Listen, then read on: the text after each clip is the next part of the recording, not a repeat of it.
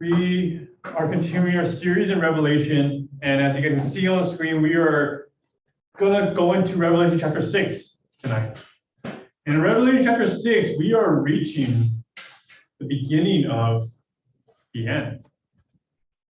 And as Dr. Strange once said, we are in the end game now. This is where we're at. We are in the end game here, and this is where things are starting to just accumulate all together, where the symbolism kind of gets all crazy, the visions, it starts going nuts, and we start to see just how captivating eschatology truly is. How just really amazing, and also a little bit absurd of how God's plan to redeem all humanity, to redeem all creation truly is. And what we're going to see beginning in chapter 6 is kind of a small glimpse of what the rest of Revelation is going to look like.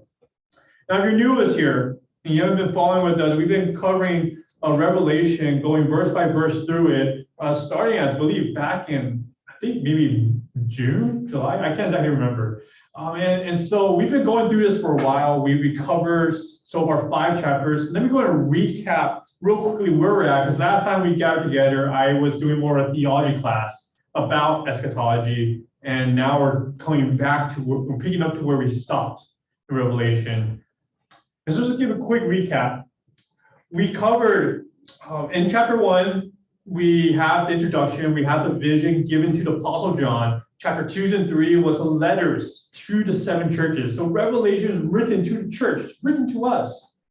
Right? It's a vision given to John about the end times, but it's written down for the church. Then starting in verse 4, we start to see what this vision is. And we see first the vision of the heavenly throne room. And in the heavenly throne room, we are reminded that God is king.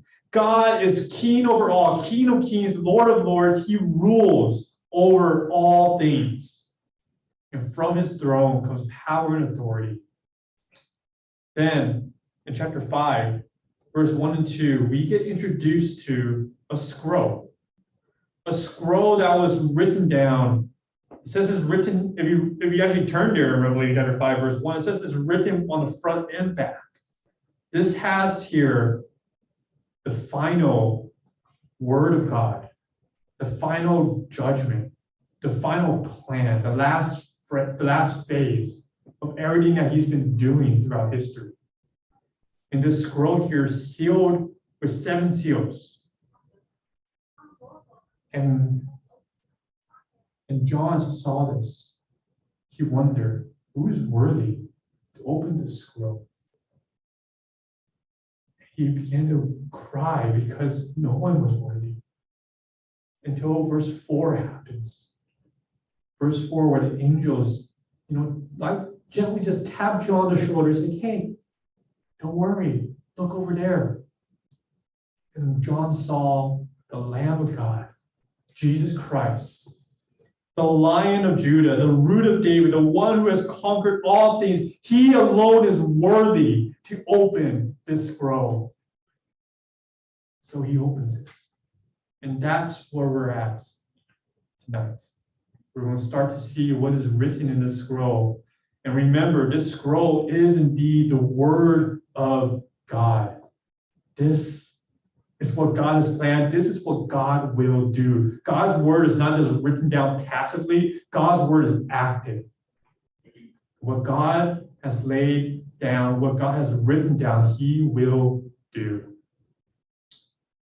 Now, as you come to chapter 6, we start to look at these unfolding of events, and we start to see the judgments. I laid out last week, where exactly does these events fall? Some people believe the 7 seals that's being talked about in chapter 6, some of them may be happening now, and then the true great eschatology starts. The end time starts after chapter 6. I hold a position that chapter 6 begins the Great Tribulation, and so I'm going to preach it that way. So I believe this is the beginning. When I say Great Tribulation, I mean this is the beginning of the 7 years. the 7-year tribulation. And so, we come to different understandings of this, and that's okay. What we must face here, the reality of chapter 6 in Revelation, is that this is the first step of God's end game. And the first step that we see here is judgment. We have to come to terms with that. That God's first step to redeeming mankind, his final plan includes judgment, includes suffering, and includes destruction. I mean, this blows our mind because we don't imagine God like this is part of God's plan, and yet it's all written down here for us. So let's take a look at this. Turn with me to Revelation chapter 6. We're going to read verses 1 through 8.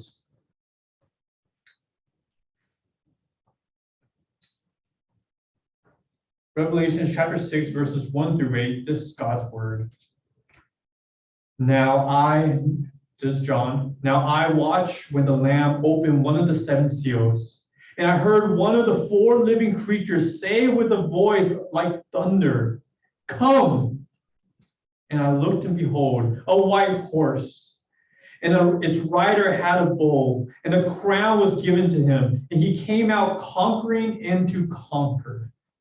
When he opened the 2nd seal, I heard the 2nd living creature say, "Come!" And out came another horse, bright red. Its rider was permitted to take peace from the earth, so that people should slay one another. And he was given a great sword. When he opened the 3rd seal, I heard the 3rd living creature say, "Come!" And I looked, and behold, a black horse, and its rider had a pair of scales in his hand. And I heard what seemed to be a voice in the midst of 4 living creatures saying, "A quart of wheat for a denarius, and 3 quarts of barley for a denarius, and do not harm the oil and wine." When he opened the 4th seal, I heard a voice of the 4th living creature say, "Come!" And I looked, and behold, a pale horse, and its rider's name was Death, and Hades followed him. And they were given authority over 1/4 of the earth to kill with sword, and with famine, and with pestilence, and by wild beasts of the earth. So we see here, we're only covering the first 4 seals, right? And we see here in these first 4 seals, we come to meet the 4 horsemen. 4 horsemen. And we've heard of the 4 horsemen. They're part of, people know them as, the apocalyptic horses. They're kind of, they become a bit of a legend, a bit of a mythology, right? I did a quick Google search on the 4 horsemen. There's like a band out there named that. We see, what else was there? I think there's a TV show, there's a movie. Is it what? It's a comic series. A comic series, yeah. I remember X-Men had like the 4 horsemen or something like that too. Or I don't know. I just remember that. So we hear these things. We hear about the four horsemen. They're used and talked about to describe certain things. But here we come to Revelations. We see where this all comes from. This is the true 4 horsemen of God. And one thing we can see here is there's a pattern going on here, right? The seal gets open, and then we hear a voice from one of the 4 living creatures that we came to meet in chapter 4. And these 4 living creatures were before God. They represented creation, but they bowed down, they served God, and God worked through them. God announced things through them, and they worshiped God. And through them, God speaks to these 4 horsemen, tells them to come, tells them to come out. And so we see here that the 4 horsemen do not act without permission from God. And then we see that as each of these 4 horsemen come out, each of the horse has a different color. We have a white one, we have a red one, a black one, and then a pale one. Right? And now the meaning of these colors, they're kind of uncertain. Like we can kind of throw around these colors in different places. But generally, we can say that the white means conquest, right? When you wave a white flag, you're being conquered. So there's a sense of conquest there. Red means bloodshed. right? You typically represents blood, so there's violence going on. Black, based on the context of this passage, it most likely probably stands for scarcity, right? A dark. So there's a lack of color, blackness. And then pale, this word in Greek for pale, where they weren't too sure, is somewhere like this pale, like kind of pale green. It's kind of what you see like in comics and cartoons when someone gets sick and their face turns pale green. That's kind of what they're talking about. So it kind of stands for illness, sickness. Now with these colors, we don't want to over symbolize them, but we can match to see how they kind of line up to the judgments being given. And we see here at each one of these horsemen were given a global judgment, right? There's a form of global destruction that they are going to do, and there's 4 of them. And that's interesting because in Ezekiel chapter 14, verse 21, God said this, Ezekiel 14, verse 21 says, how much more when I send upon Jerusalem my 4 disastrous acts of judgment. 4 disastrous acts of judgment: sword, famine, wild beasts, and pestilence. So we see that these judgments here, God has 4 main ways to put judgment upon this world. And we see these 4 kind of laid out here with these 4 horsemen as well. This here is God's judgment upon the world. So let's take a look at this in more detail. First, we see the first rider. And I'll argue that his judgment here is to usher in a false peace around the world. A false peace around the world. The first of these horsemen come out, and we see here that the horse is white, again representing conquest. This horse holds a bow and a crown. He's named a conqueror. And his purpose is to conquer the world. Now, this is interesting. Some people would say this is the Messiah. This is Jesus Christ, which I find to be a little bit weird because it says here that the Lamb is the one who's opening the seals, and it's suddenly Jesus comes out of the seal. Doesn't really match up to me. But they say that it's Jesus because this person has a bow and a crown. He's also riding a white horse, which is what Jesus rides on in Revelation chapter 19 when Jesus comes down to earth. But I will argue that this is most likely not Jesus. It's probably more like an Antichrist figure. I see this more as an Antichrist figure, one who will bring a false peace around the world. And I argue this because I believe this is, again, the beginning of the 7-year tribulation. And I say 7-year because back in Daniel chapter 9, in Daniel chapter 9, verse 27, talking about this final 7 years, Daniel chapter 9, verse 27 talks about this Antichrist figure. He says that this Antichrist figure will make a strong covenant with many.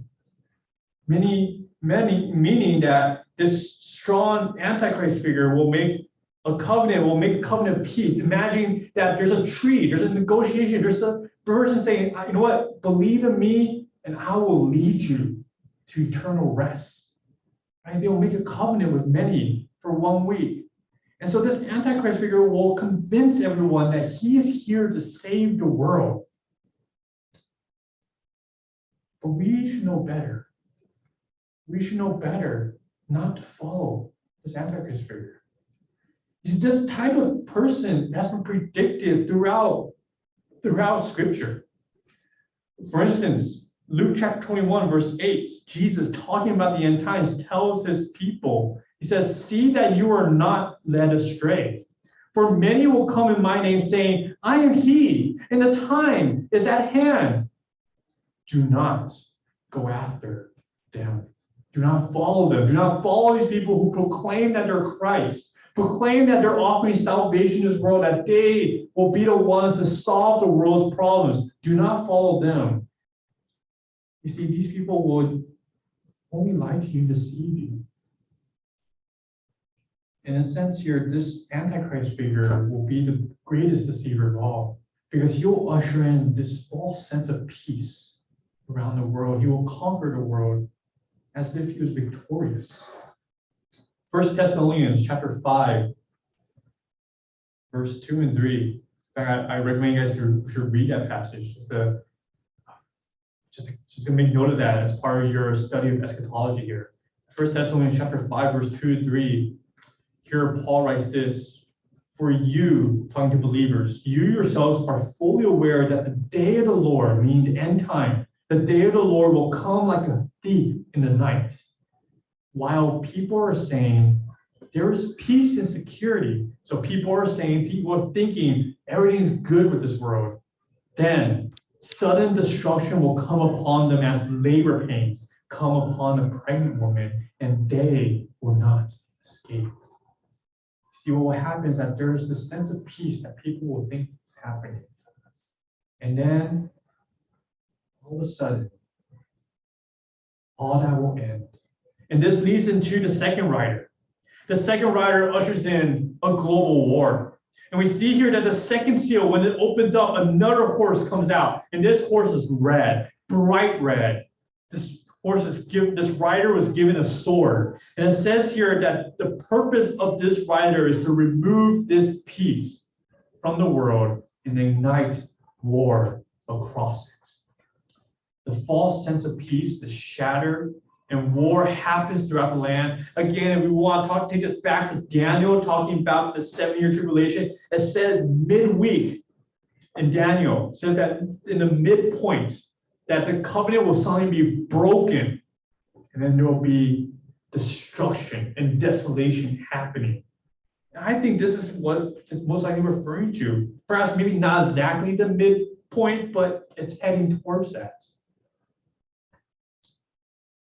And again, once we read this, we read about this war, this peace that's being taken away, people slaying one another. We as Christians, as a church, should not be surprised by this. We should know that this is coming. Again, going back to Luke chapter 21, looking at verse 9, Jesus says this. It says, when you hear of wars and tumults, do not be terrified. For these things must first take place, but the end will not be at once. Meaning the end time, when it comes, it won't just happen. It will take some years. I believe 7 years to be completed.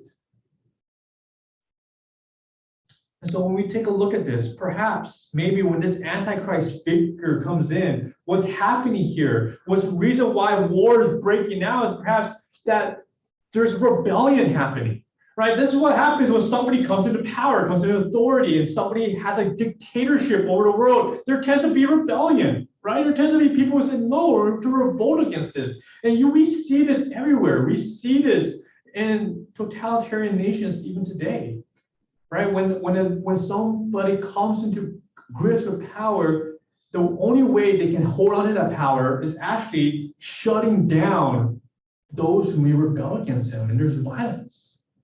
There's fighting going on. There's war. Perhaps the only way this Antichrist figure is, the only way to keep the peace is by resorting to some oppressive authority. And that all that does is instigate more violence, does it not? And so we see here how even the progression of these seals can be laid on top of one another, which leads then to the next rider.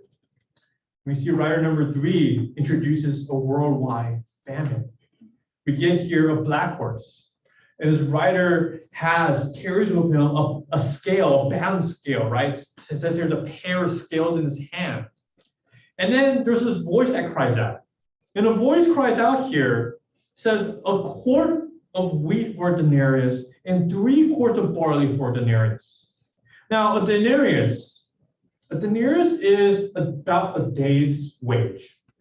It's like minimum wage. It's like minimum wage that we have today. Right? You work 4 or 5 hours and you earn your keep, and that's about a day's wage, right?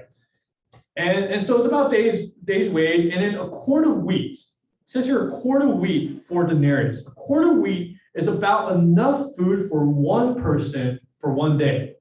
Right? So it's like us buying a Happy Meal for the day. That should be enough for you for one day.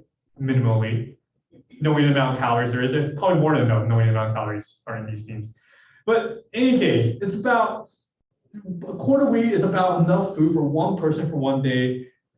And then it says here 3/4 of barley. Now, barley is a cheaper type of food than wheat. And so 3/4 of barley for a denarius, so about same price, 3/4, 1/4, makes sense. Barley is cheaper. 3/4 of barley is barely enough for one family for one day. One family for one day. So what we get here, what we see here is a famine happening.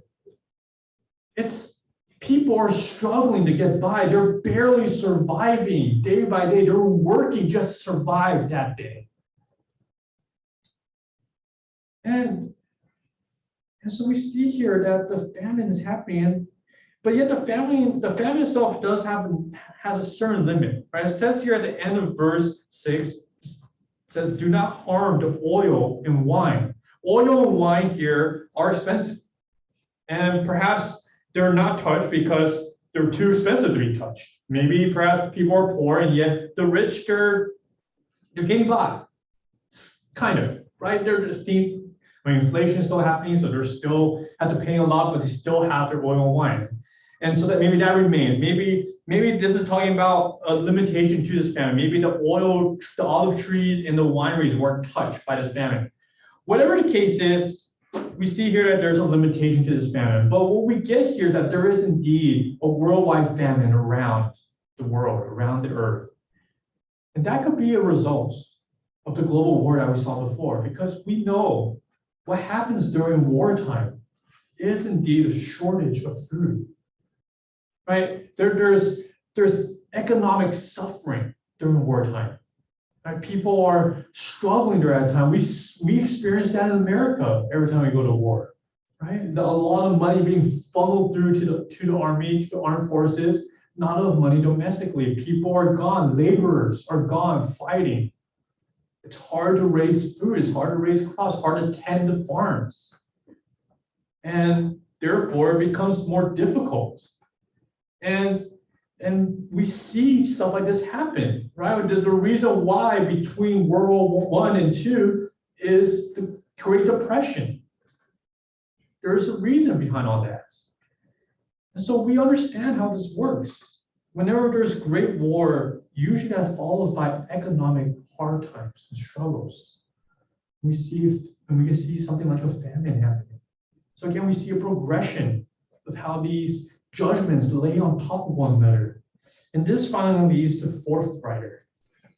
And we see here a colossal death. A pale or green horse appears. And this rider was given authority over a fourth of the earth. And it says here that this rider's name is Death. This rider's name is Death, and Hades follow him. And Hades doesn't directly translate to hell. There's a different word in Greek for hell. Hades speaks of the realm of the dead, the sphere of the dead. And so wherever death goes, this is followed by its sphere, its realm of dead. It leaves dead behind him. And it says here that this judgment, authority was given to him over 40 years to kill with sword and with famine, with pestilence and with wild beasts. We get here a quarter of the world killed. I mean, to put that in perspective, today's population around the globe is around, what, 7 billion or so? That's about 1.7 billion people dying around the world. That's a lot. I mean, this is a deadly judgment that's happening upon the world here. Now we see here that this last writer, fourth writer, kind of summarizes all the judgments that's been happening, right? Talking about the sword, talking about famine, talking about pestilence, which is the Greek, that's actually the same word for death. Pestilence, death, and we can translate it to something like a plague. Because a plague, if you don't really know what's going on, you just see people dying before you until you figure out medically what's going on with them, right? So it can look like death.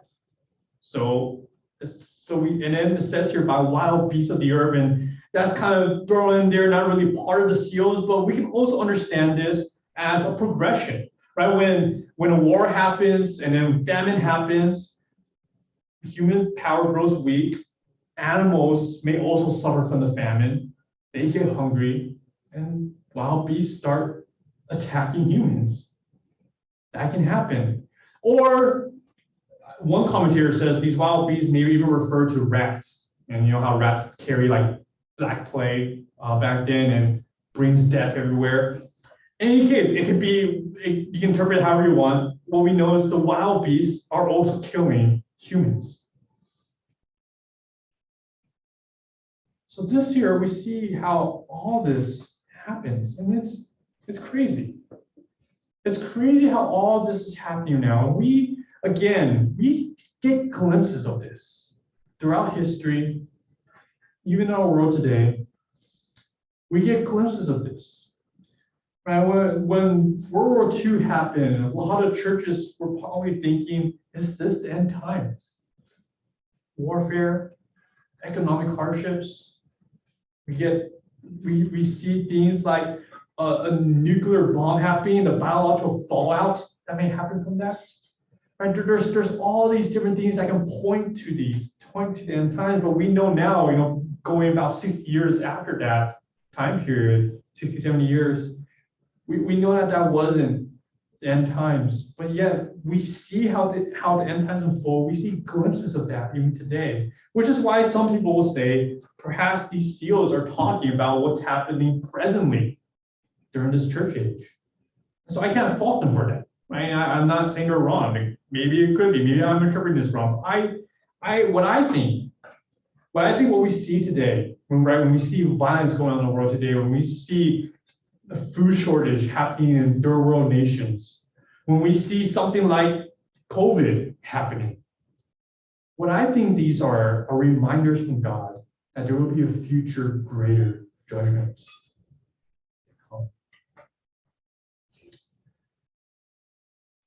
And so knowing all this, reading through all this, how does that help us now? The question comes right down to application. How does that help us as Christians live our life knowing that this is God's judgment against the world? What is the church's reaction to all this? Turn me to Matthew chapter 24.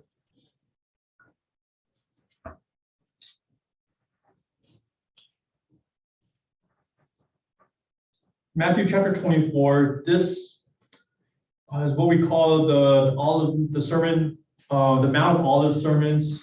There's different names. Olivet Discourse, I believe, is another name for this. This is Jesus talking about the end times. Matthew chapter 24. I believe it goes all the way to the end of chapter 25. And so we get to see Jesus, how he talks about the end times. Now looking at here, Matthew chapter 24, Jesus tells us not to be surprised by any of these judgments to come. He tells the disciples, when you see these things, don't be surprised. Let's read here, starting in verse 3.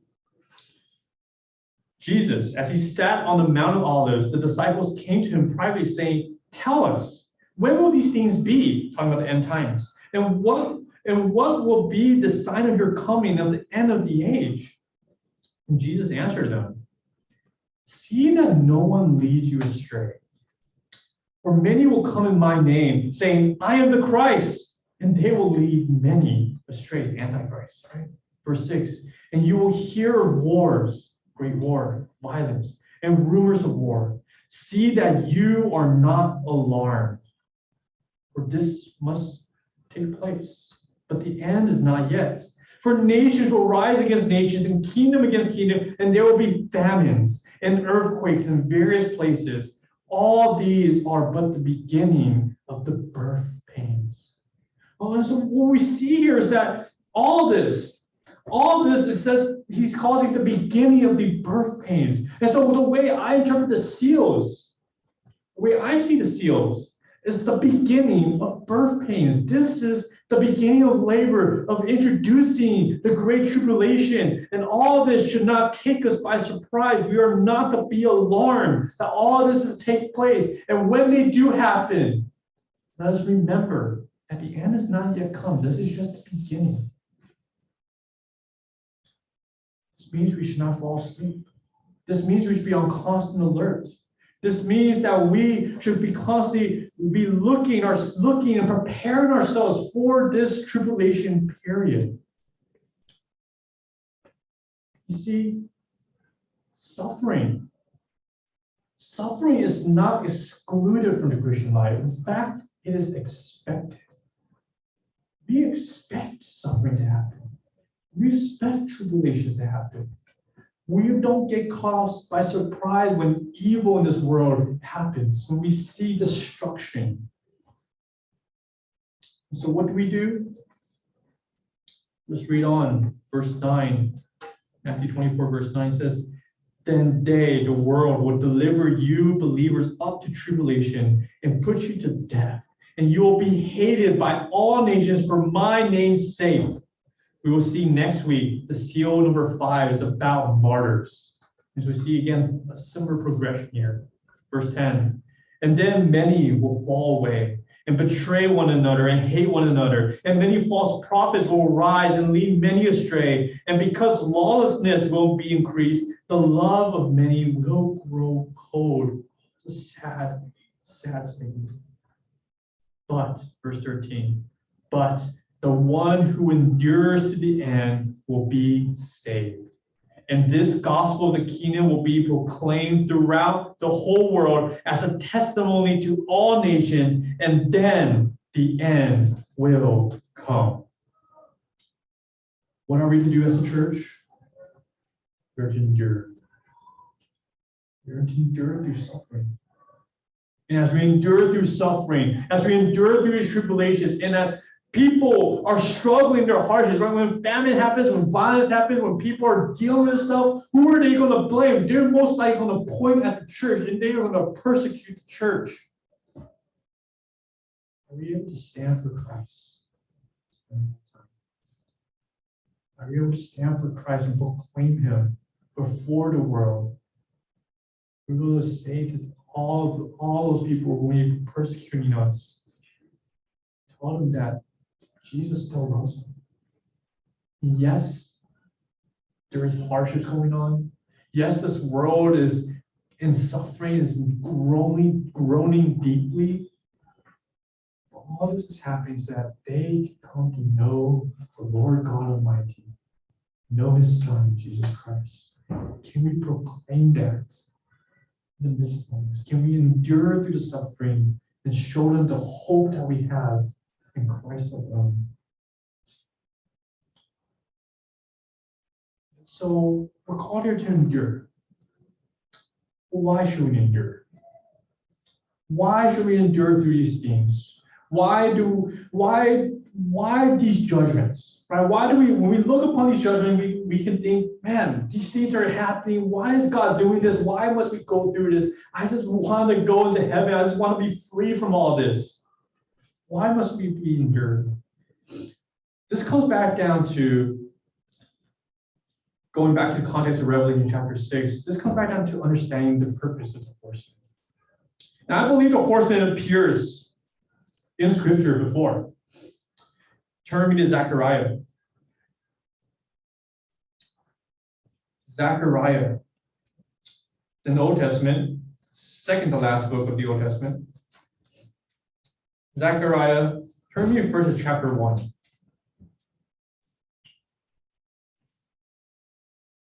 You see here that the four horsemen appears in Zechariah, and they tell us, they remind us what God is doing in this world, what God is really trying to accomplish here. In Zechariah chapter 1, starting in verse 7, here is a vision given Zechariah. Verse 7, Zechariah chapter 1, verse 7 says, "On the 24th day of the 11th month, which is the month of Shabbat, in the second year of Darius, the word of the Lord came to the prophet Zechariah, the son of Berechiah, the son of Iddo, saying, I saw in the night, and behold, a man riding on a red horse. And he was standing among the myrtle trees in the glen. And behind him were red, sorrel, and white horses. So we see again 4 horses, 4 colors. Well, we see here red. I mean, they're not exact same colors, but we see similarities going on here, right? Verse 9. Then I said, what are these, my Lord? The angel who talked with me said to me, I will show you what they are. So the man who was standing among the myrtle trees answered, these are they whom the Lord has sent to patrol the earth. And they answered the angel of the Lord who was standing among the myrtle trees and said, we have patrolled the earth, and behold, all the earth remains at rest. Now this is interesting. This is interesting because Zechariah here sees this vision of these horsemen. They patrol the earth under the command of God, and they report back to God, the earth remains at rest. But look here at how the angels respond to this. Verse 12. Then the angel of the Lord said, O Lord of hosts, how long will you have no mercy on Jerusalem and the cities of Judah, against which you have been angry these 70 years? This verse 12 gives an interesting response. It shows us that while the earth may seem to be at peace, God's people remains in captivity. Is that true peace? No, we see here a sense of faulty peace going on around the world. Yes, this is during the time of when Babylonian Empire was rising. They're this empire, the biggest empire around the globe. They're the mightiest power around. And so they reign. And wherever they reign, sure, they may have ushered in their kingdom rule. And it seems like the land's at rest because no one can challenge their power. But Jerusalem remains in captivity. God's people remains in captivity, meaning God is not reigning. His enemies remains at large. And so what does God do? He acts. He brings judgment upon this world. And that's what happens in the next few visions. But now I want us to turn to Zechariah chapter 6. And we see these 4 horsemen come back. Zechariah chapter 6, starting in verse 1. Here it says, again, I lifted my eyes and saw, and behold, 4 chariots came out from between 2 mountains, and the mountains were mountains of bronze. The first chariot had red horses, the second black horses, the third white horses, and the fourth chariot dappled horses, all of them strong. Then I answered and said to the angel who talked with me, what are these, my Lord? And the angel said to me, answered and said to me, these are going out to the 4 winds of heaven after presenting themselves before the Lord of all the earth. The chariot with black horses goes towards the north country, the white goes after them, and the dappled ones goes towards the south country. When the strong horses came out, they were impatient to go and patrol the earth. Again, they were patrolling the earth. And he said, go, patrol the earth. And so they patrol the earth. We see here now the horses are now pulling chariots. They're now pulling chariots, meaning these horses are now on patrol, but they're patrolling with war at hand. They're bringing judgment upon where they're going now. These chariots back then weren't just these fancy chariots. It's not Cinderella. This is chariots of war. And so these 4 horsemen that are now sent by God in judgments, namely against Babylon. And that's what the north country here is talking about. Right? It says here in verse 6, the chariot of black horses goes towards the north country, the white ones go after them. So the north country here speaks about Babylon. Because Babylon, the only way to infiltrate Israel was through the north. So Babylon here is being attacked. And this year, remember, Babylon was the greatest empire during this time. If you defeat Babylon, then you will win over this world. You become the mightiest power. Note at what God does here. Verse 8. Then he cries to me, behold, those who go toward the north country have set my spirit at rest in the north country. Meaning, God brought rest to Babylon. He conquered it. He ushered in peace. And hence, by bringing peace to Babylon, he brings peace to the whole world. This here demonstrates the victory God has over the world. You see, what's happening here is that the imagery of the four horsemen given here to Zechariah is meant to bring judgment and destruction to the world, but in the eyes of believers, in the eyes of those of Israel during this time, it was meant to bring hope and joy. Hope that this is indeed the beginning of the end, and joy that they will be victorious in the Lord afterwards. And in the same way, when we read Revelation and we see the four horsemen come out from the first four seals, we also rejoice with hope. Hope that this is the beginning of the end, and joy that Christ and his saints will emerge victoriously in the end. This is just the start of it. And this informs everything of how we ought to live today.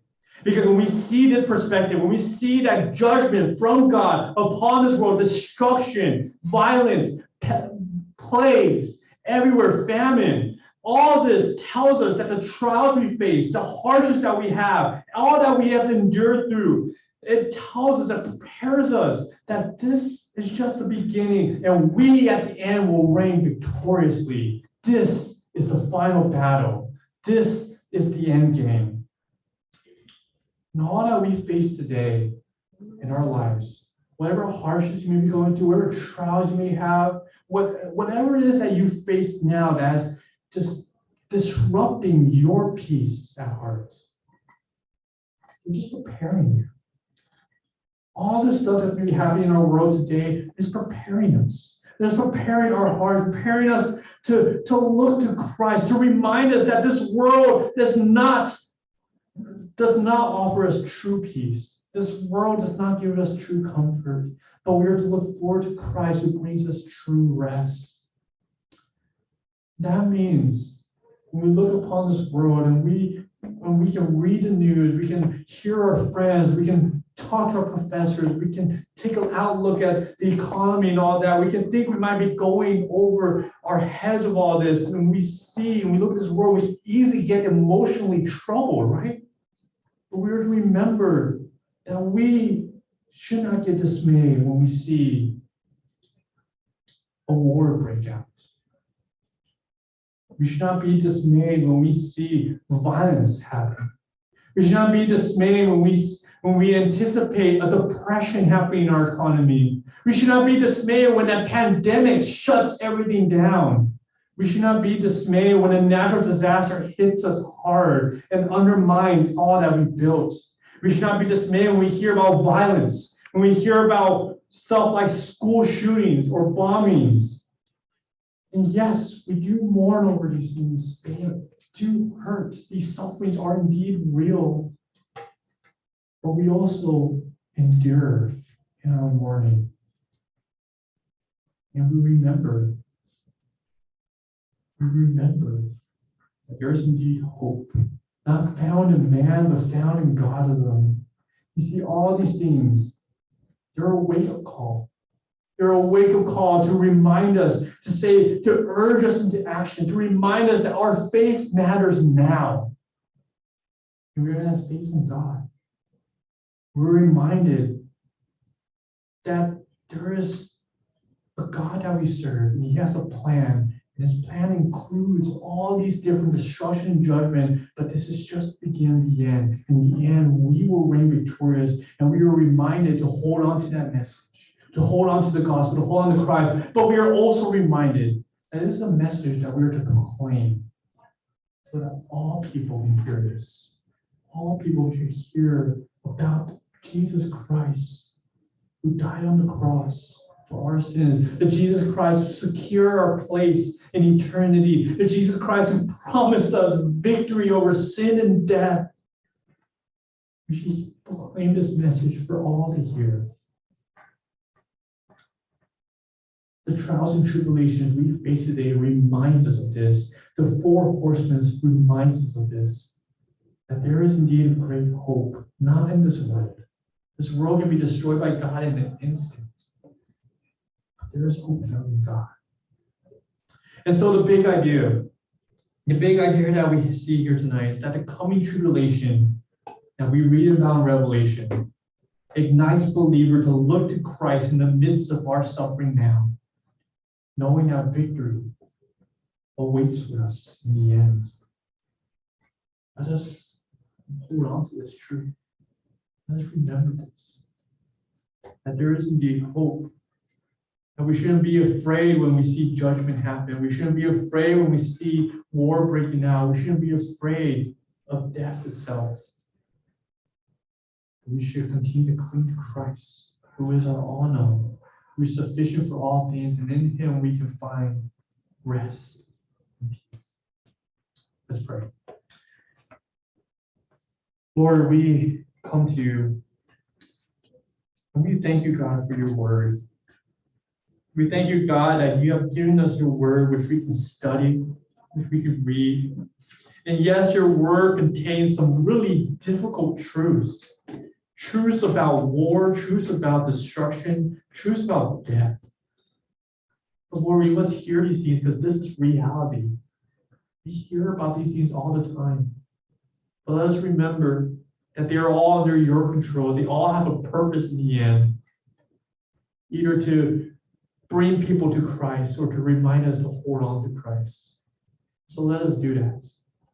Let us look upon all the destruction that may be going on around this world. Let us look upon these things with clear eyes.